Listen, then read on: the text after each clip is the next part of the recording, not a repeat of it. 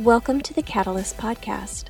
This episode, entitled Judges, Famine, and Loss, was given on July 1st, 2018 by Jason Shea in the series Ruth, Fully Devoted. I get to teach, so I don't do that very often. I know, right? I know. It's so Bethany and I, we're always like in the middle. We're always trying to figure out what the next thing we're going to teach on for the season ahead. We try to plan a few months out, and we're really wrestling with this one quite a bit. And we decided to go with the Book of Ruth, and Ruth is one of my favorites. But so I get to teach most of the summer, which is kind of fun. And Bethany is going to be working a few days a week on her book. She has. Oh boy. Oh, you didn't know? It's not on Facebook Live, so. Well, you guys have to keep me accountable then. She's felt drawn to write for a long time, and we have finally found a space that she can probably try to do that a bit. So she's not like taking a sabbatical or anything. It's just she's going to be able to take a couple days a week without kids and a husband to see what God stirs. So I'm excited for her, but she'll have a small break over the summer to, I guess, pour her energy into something different. Anything you want to say about that? No. Okay. But you're all welcome to ask me about things if you need to. Right. And just pray. So yeah, anyway. You can ask her about that. So anyway, we're going to be looking at the story of the book of Ruth over the course of this summer. And how many people have read Ruth before? Almost everybody. Oh, that's fantastic. Okay, so and how many people read it, like grew up in like sort of a traditional church setting and like heard it as like a story taught in Sunday school or something? So just a few of you. Okay, so whatever camp you're in, for a minute, just share like a word or a phrase that comes to you as you think about Ruth and what you learned about it. And there's no right or wrong answer. It's just put it out there. Loyalty. Okay. Sacrifice. All right. Family. Yep. A lot of faith. Ruth had a lot of faith in God. Ruth had a lot of faith in God. Okay. What else? Kind of a love story. A love story. Okay. Anybody else? Support. Yeah. One last one.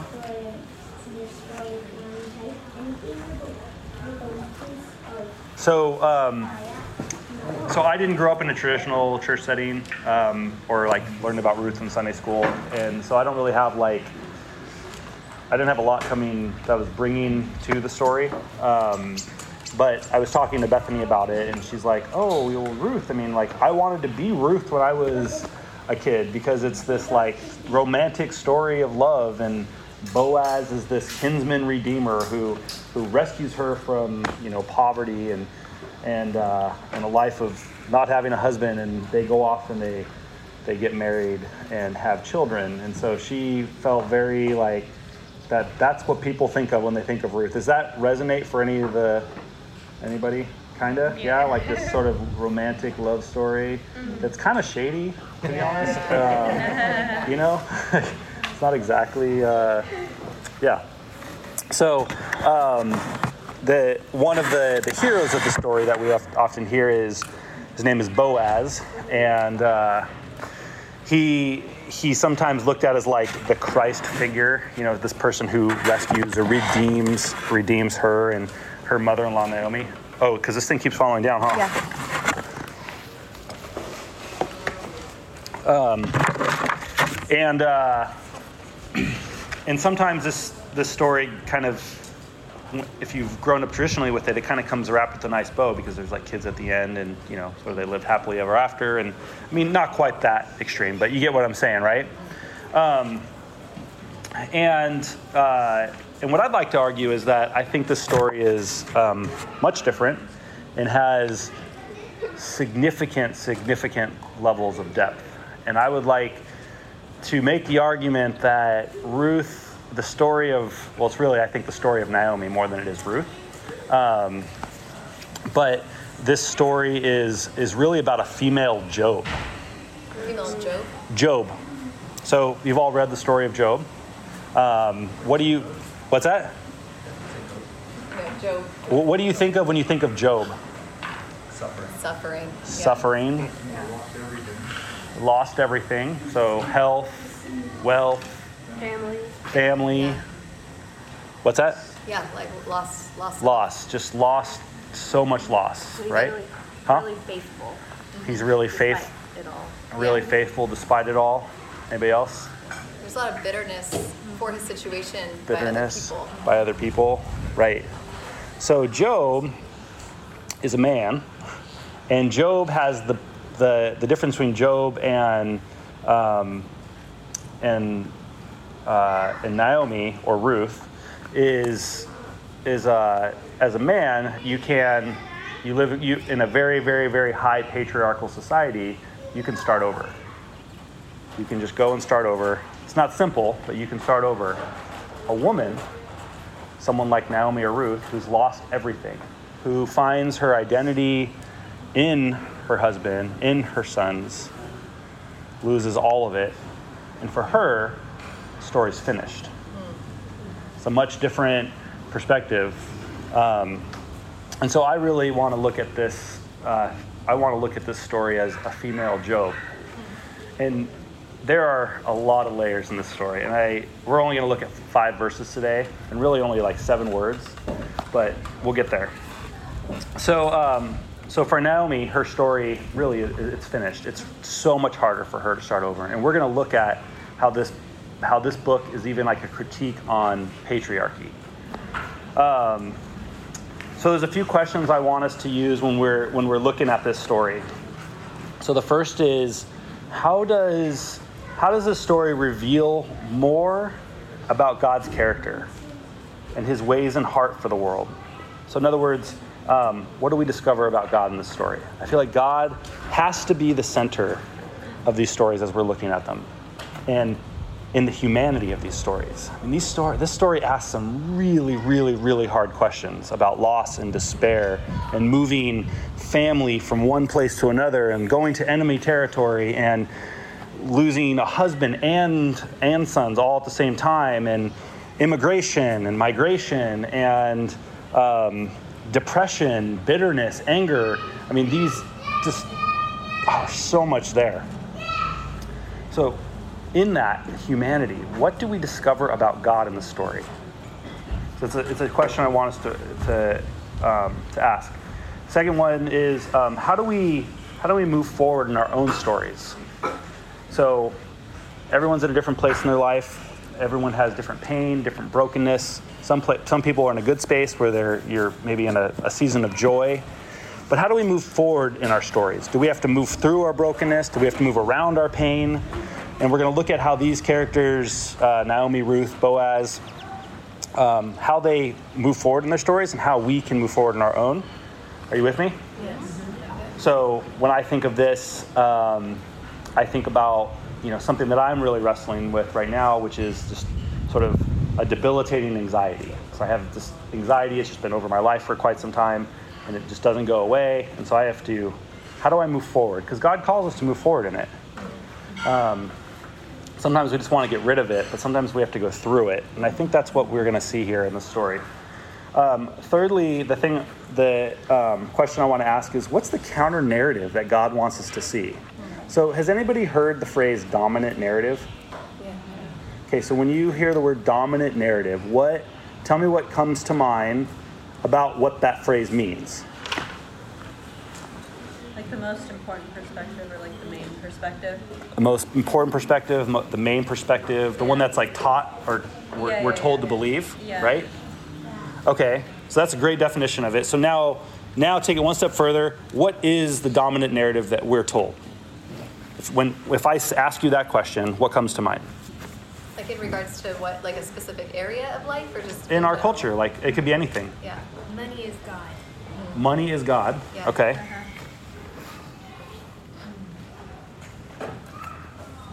Success is what you can What's that? Success is what you see. Success is what you see. Okay. What else? Your values, how much money you make and have, kind of the same what they were saying, but Your values and how much money you make. Okay. Bigger is better. Stuff can make you happy. Stuff can make you happy. Youth reigns. Yeah. What's that? Youth reigns. Youth reigns.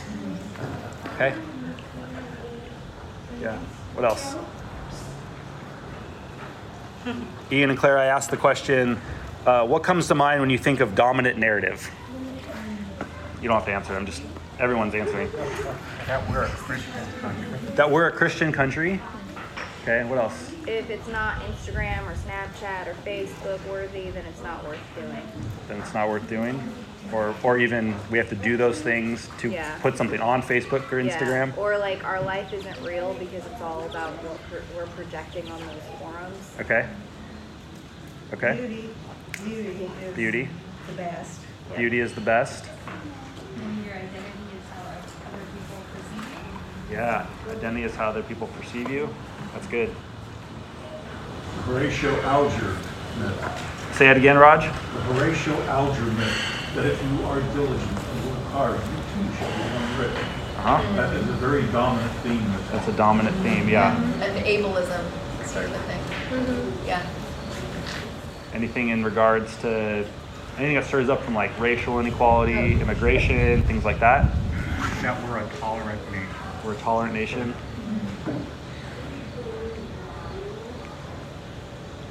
Anything else? I just love this. We're a compassionate nation. Compassionate nation. But I think on the flip side, another strong voice is the lighter your skin, the more like worth your, you're more worthy. Like your words are more important. Your ideas are more Okay. important. Sure. Narrative also depends on who you listen to or who you align yourself with. Sure. Yeah, so there's different dominant narratives out there, right? Yeah. Okay. So you get the idea. So what I think, this is one of the things I just love about the Bible, is that I feel like the story of God is a counter narrative. I feel like it's constantly trying to show us a different way to approach lives as humans. And so when you think of counter narrative, what do you think? I'll tell you what I think while you think of something you want to say. So I was thinking about the Sermon on the Mount. The whole thing is a counter narrative. I mean, you think about blessed are the poor in spirit. The dominant narrative does not bless those who are poor in spirit, right? So what's a counter narrative that you've seen of like a truth of God, truth about something you've gleaned for yourself? Love your enemies. Love your enemies. That's a great one, right? That is a complete how you counter. treat the least of these is how you should treat me. Okay. The golden rule. Yeah. All of the Beatitudes, but the meek shall inherit the earth. The meek shall inherit the earth. Yeah. Right? That's totally a counter narrative. What else? Forgiveness.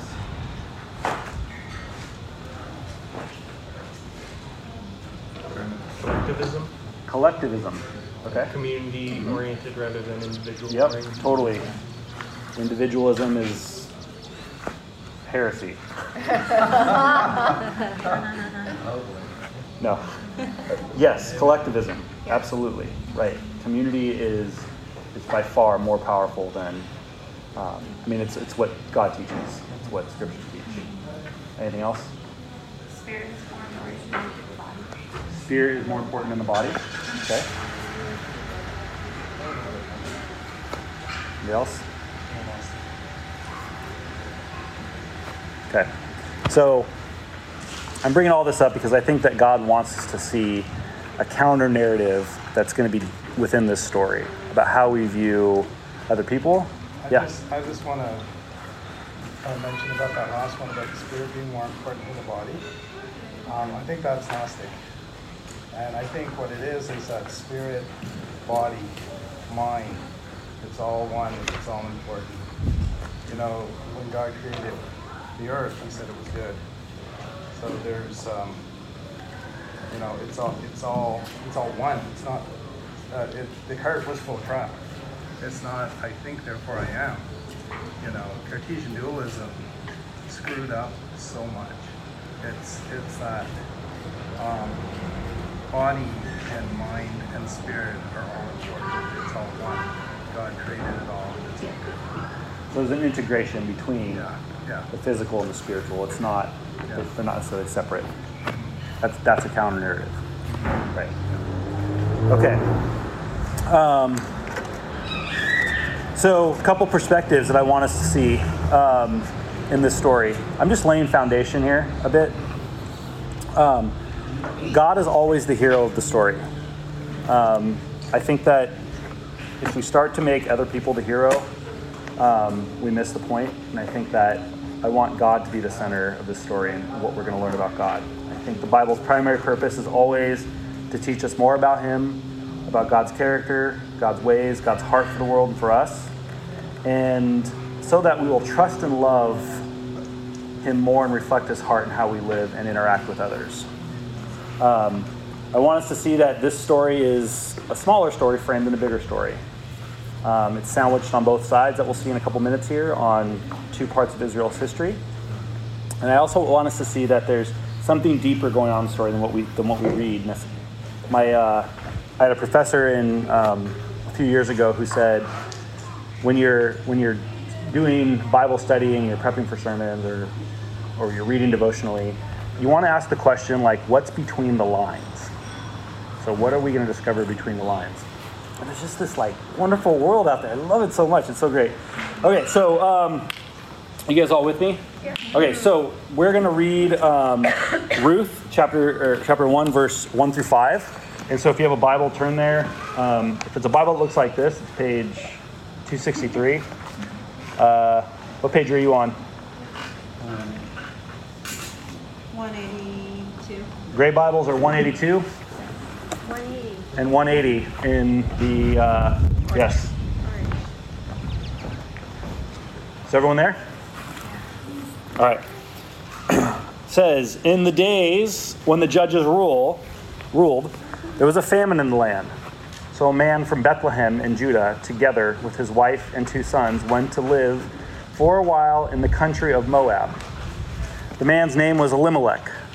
His wife's name was Naomi. And the names of his 2 sons were Mahalon and Chilion. They were Ephrathites from Bethlehem, Judah, and they went to Moab and lived there. Now Elimelech, Naomi's husband, died, and she was left with her 2 sons. They married Moabite women, one named Orpah and the other Ruth. After they had lived there about 10 years, both Mahalon and Chilion also died, and Naomi was left without her 2 sons and her husband. May the Lord add a blessing to His word. So, what's that? Praise be the Lord. Praise be the Lord. So Ruth is situated in between 2 parts of Israel's history. So the first is based on the book of Judges, which is not where many people spend their time reading. It's kind of a difficult book. It's a difficult time in Israel's history. I think it's safe to say that Israel went off the tracks and they pursued their own ways, which I think were outside of God's. The book begins kind of in a good place, but quickly goes into a bad place, and they're kind of entering the land of Canaan, and they can't conquer the Canaanites. So things kind of unravel, and basically over the course of Judges, there's 12 different people who are appointed as leaders to be over the Israelites. And they're not kings, they're leaders of sorts, and they're both good and bad, and they all have different intentions. And they're there to provide some kind of guidance and leadership, but Israel doesn't really want to have anything to do with any sort of leader in their midst. Are you with me? Yeah. So the end of the book comes to a halting stop when Israel really just kind of derails altogether. And so the phrase at the beginning of Ruth is, in the days when the judges ruled. So this is kind of a nugget of the background of what it's like when the judges ruled. They were going off their track. So I like to look at it as Israel had basically given up on God. They stopped following God's path. Is that ring a bell for anybody? Maybe some of us have been there. I think Israel found darkness, or you could use the expression the dark night of the soul. Has anybody ever heard that phrase? Yes. Yeah? You want to say what you think that means? The dark night of the soul? Well, there's the dark night of the soul and the dark night of the spirit. Oh. So the dark night of the soul it's any time where there's a felt absence of God, but that doesn't necessarily, it could be because of where you're at and what you're into, but it could be where God removed himself too. The dark night of the spirit is definitely where you're at. It's you're turning your back on God, and then God saying, okay, your will be done. If you don't want me in your life, then I'm going to step back from it. Okay. So I basically think Israel was trying to find their identity as something other than God. We've all been there. This is what it was like when the judges ruled. So just a quick snapshot. If you were to read through Judges, you would start to see like repeating phrases. And in Western culture, we miss something in our English translation, and that is we like to phrase things differently over and over again. But in Hebrew writing, you say the same thing over and over again, and we end up missing like important concept. So it's very, very common that you're going to see something written over and over and over again because the author's trying to get something across to you, but not in a different way, in the same way. Does that make sense? Yeah. So chapter 2, verse 10 of Judges says, "Moreover, the whole generations were gathered to their ancestors, and another generation grew up after them, who did not know the Lord or the work he had done for Israel. Then the Israelites did what was evil in the sight of the Lord, and they worshipped the Baals, and they abandoned the Lord, the God of their ancestors, who had brought them up out of Egypt." And it goes on, it says, "They abandoned the Lord, and they worshipped Baal and Ashtaroth." Those are both just two different gods of different cultures that Israel is specifically told to not worship. And the text tells us right in the beginning of Judges that they do this. In the days that the judges ruled, Israelites worshipped other gods. Chapter 3, verse 7, "The Israelites did what was evil in the sight of the Lord, forgetting their God and worshiping the Baals and the Asherahs." Chapter 4, verse 1, "The Israelites again did what was evil in the sight of the Lord." Chapter 6, verse 1, "The Israelites did what was evil in the sight of the Lord." And this goes on and on and on. The Israelites are continuing to do what was evil in the sight of the Lord. So they're sort of moving away from his commandments. Are you with me so far? Yeah. So chapter 17, verse 6, it switches gears a little bit. And there's another phrase that comes up. It says, "In those days, there was no king in Israel. All the people did what was right in their own eyes." It says it again in verse 18. In the last verse of Judges, you can just look at the next page. 21:25 says, "In those days, and there was no king in Israel, all the people did what was right in their own eyes." Do something right in their own eyes. So I have this quick little story I've got to tell about probably the most disturbing piece of scripture. So there was... That's okay. What's that? Oh, you don't think I should tell it? Okay. They can read it. Yeah, you could read it. There's a very disturbing story in Judges 18. It starts in 17 and goes 18 and 19. And essentially it's about human trafficking, I would say, in a nutshell, without having to get into the details of it. And the story just ends in this very grotesque thing. And you're just left with, this is what it was like in the days when the judges ruled. Israel did what was right in their own eyes. And you watch slowly how a generation of Israelites gets corrupted and how their heart strays from the Lord and they start to worship something else and things become, how should I say, they begin to almost get desensitized to perhaps what they're doing. Does that make sense? Mm-hmm. You ever watch something or you do something or you eat something and you slowly start to realize like, oh, this isn't so bad. This isn't so bad. Does that make sense?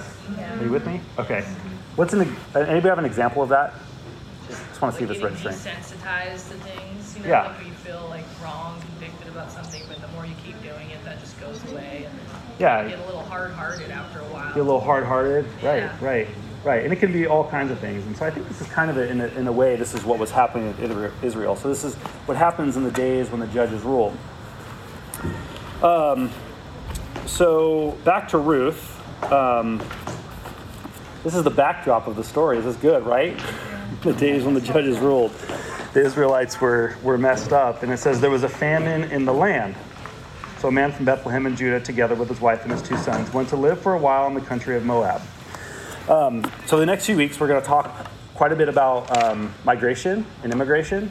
We're going to talk about loss. We're going to talk about despair. We're going to talk about what it means for someone to grieve the loss of family. I don't know what it's like for you, but for me, when I have to leave family, it's really hard. So I just came back from this our little family vacation that we had this week. And this isn't a really good comparison, but I just want to share how I was feeling yesterday. So I'm driving and we say goodbye to all of our family. And leaving for me is like just gut-wrenching. I'm just like literally, I told Bethany yesterday, I'm like, my heart aches, honey, because you just want to be with your family. You want to be, it's like this home. Y'all know what I'm saying? Yeah. Or if you don't know what I'm saying, that's also a thing. Not everybody knows that. And so anyhow, and I just, kind of had these like tears sort of just like building up around my eyes, and Bethany's kind of crying, and we're both just, when is our family? This whole thing. And and when you have to think about, a woman and a man and their family, and they leave everything they know. So this is just me leaving like Bass Lake, not a big deal. Probably gonna see them all again. But to leave home, everything you know, everything that you're about, your culture, the smells, the tastes, the people, the community, your faith, the all the spots you would go to that reminded you of certain things in your childhood, to leave all of it and to not know exactly where you're going to end up. Can you imagine what that would have been like? So does anybody have a story here of a time that you had to leave something that you knew that was just brutal, that you would be open just to be vulnerable and share for a minute? I'm putting people on the spot, and that's okay. Not everyone's into talking, but yeah. When I was 13 going on 14, my parents moved from the small town in Ohio that my parents are generations there.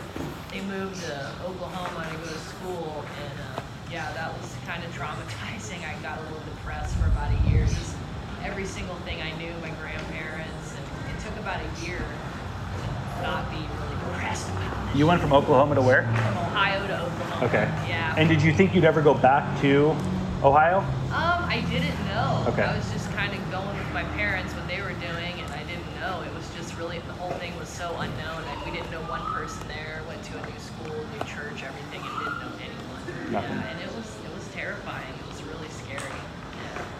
Yeah. Anyone else resonate with migration? When I left California in '83, when I was transferred to Oklahoma. So apparently Oklahoma is It's terrifying. No, not all There of was it. quite a culture shock. Yeah. And so after retiring from teaching, I decided to come back out here, which now I miss my family so much. I'm moving back to Colorado in a few months. So I understand what you're saying about missing your family. It's like they're a long ways away. So Yeah. It's a hard thing. Yeah. Except a lot of us here have the opportunity to go back. But imagine leaving and not knowing if you could go back. Ian's showing me his green card. Yeah. So about 5 years ago, after spending about 45 years in Canada, bi-coastally, British Columbia and Nova Scotia, I moved to the United States. First it was Hawaii, so it was a little, there's certain aspects of Nova Scotia culture and Hawaiian culture that are similar, which is a little easier, and the water is so cool. But I tell you, this is a different land for me. There's just things that, it's just a totally different ethos. I'm an eligibility worker for the county. So I'm learning how America cares and California cares for the least of theirs. And it's so different than how Canada cares for it. There's Canada has a lot of problems and they need to work on it. But it's a little bit more so down here. Anyway, it's the ethos in America is so different, which is weird. I'm speaking my native tongue, and it's your native tongue.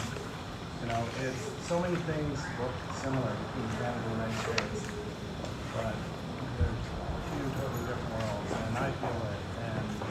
And my middle brother is in stage 4 cancer right now. Claire and I don't have excess money. So my other brother's been to visit him. He's a school teacher, which in Canada is a profession. So he makes really good money. And his partner's a school teacher too, and she makes really good money. So Fred's been able to go visit her all 2 or 3 times. Oh, this week will be the 3rd time, I think, since he's been diagnosed. And I haven't been able to get back up there to see him. So Got some airplane miles. We should talk afterwards. Roger, I just wanted that to happen right there. Good. It's just the effect. Go ahead, Raj. I moved to Idaho right after I got out of had to get out of the politics and better. And when I got to Idaho, being a veteran was a mark of honor. And I couldn't understand what was going on in California. I couldn't understand what was going on in Idaho. And I felt like a stranger in an extremely strange land. I'm still not sure that there's any here in Idaho. So, last question is, we're going to wrap up here in a sec, but why do people migrate? What causes someone to leave home? Okay, so jobs. So just can't find work. You marry an American. You marry an American, okay? Sure, from Central and South America. Okay, so corrupt governments, corrupt communities, perhaps a famine of sorts. Maybe not food necessarily all the time, but they're not getting what they need down there, right? I'm not trying to put words in your mouth. Okay. Because I've never migrated to someplace other than. Uh-huh. I lived 58 years in Arizona, Uh-huh. so for me to come up here was a migration that Different sort of migration, though. different sort. Sure. And I went to Nicaragua for a week, and I saw what's on the other side. Yeah. So there's something pretty serious happening right now in our world, right? In our own country, on the soil that we're on, and yeah, it's sad, but there's something God is calling this community to. I don't know what it is exactly, but in some way that we're supposed to play a part in that. It's not only us, though. I mean, you're up there having of course. The agreement about allowing migrants into Right. the EU and things like this. Wherever you go around the world, I mean, it's just Totally, but it's it's everywhere. It's a part of what it means to be human, is to migrate. And in some ways, I just want us all to identify with there has been some migration in our lives, and it's all been for very different reasons, right? And to just for a moment to step into Naomi's shoes and sort of just feel how palpable it would be to have to leave Israel to go to enemy territory and to not know if you're ever going to return. And if you do return, it may not be the same place that you return to. It might be a totally different place. And what that loss is like. So I don't want to tie this sermon up with some bow, I don't have some okay, here's the aha moment. I want to leave the tension a bit. Because we're not further along in the story yet. We're still at the place of migration. And I do think there's something really big happening in our world right now. And we live in Humboldt County, in Arcata or Eureka or McKinleyville, and this is where we are, and there's still some role we have, and we may not be able to go help with places in Europe, but there's still something we can do that's different. And perhaps maybe just for a moment, it's just starting with our own story and going, okay, how did I migrate? How did my family migrate? Thanks for listening to this podcast. For more information about ways that you can be involved with Catalyst, please visit our website at provokechange.org. Until next time, continue loving God, loving our neighbors, and loving each other.